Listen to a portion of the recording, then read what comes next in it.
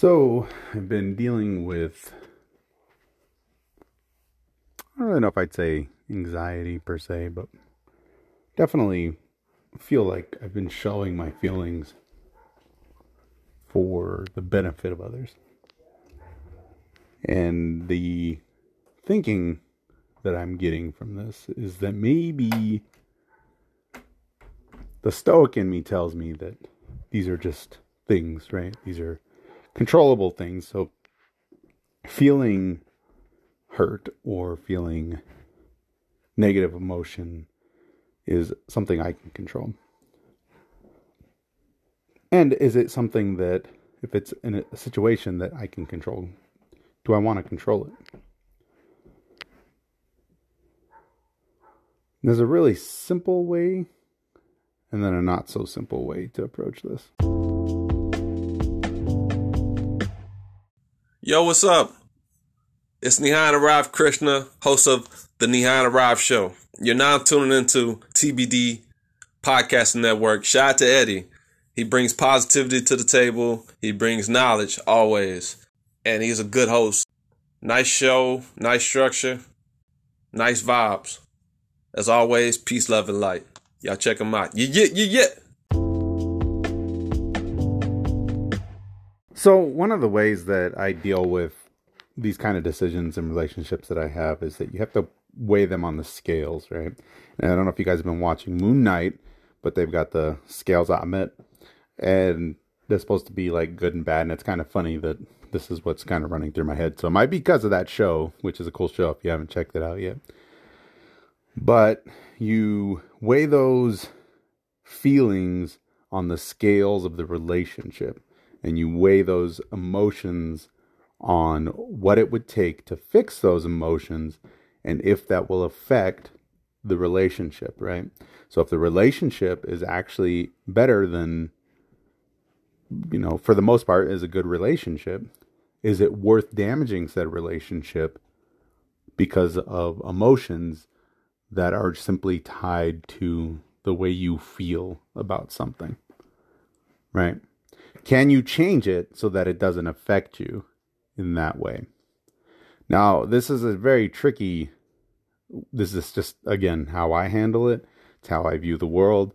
When I compare certain situations, I weigh them against the relationship. I weigh the consequences of my actions to those decisions. And that's what will dictate how I respond to the situations. And often it's really difficult because you have to sit on those emotions. You have to meditate on them. You have to deal with them. Especially long drives with quiet time. I tend to listen to books and music.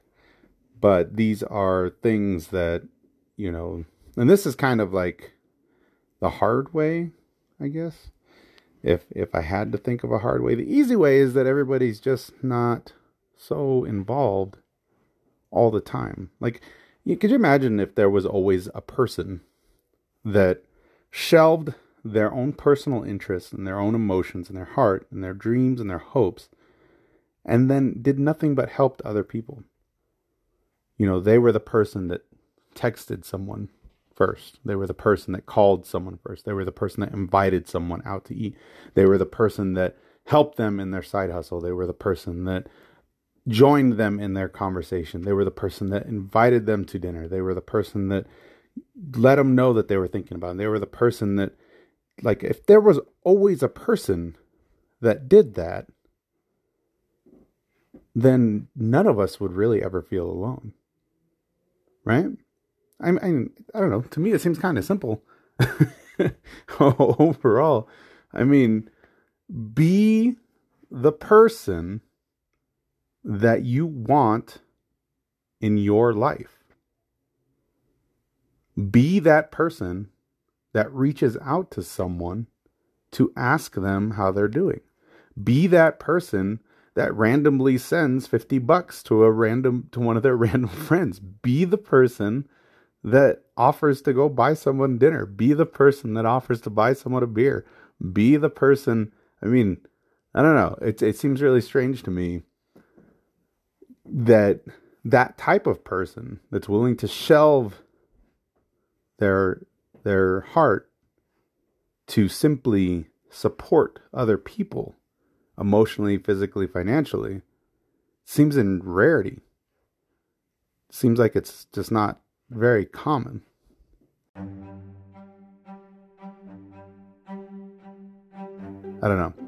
Maybe you guys might see something. So feel free to leave a note or check if you listen to this on Spotify. I will put a question in there. Do you know someone that is that type of person? And if you don't, are you that type of person? That'll be the question. All right. I know I'm running a little late on these episodes, so I apologize. But you have a good evening, good night, and I will see you tomorrow for another episode. Thank you.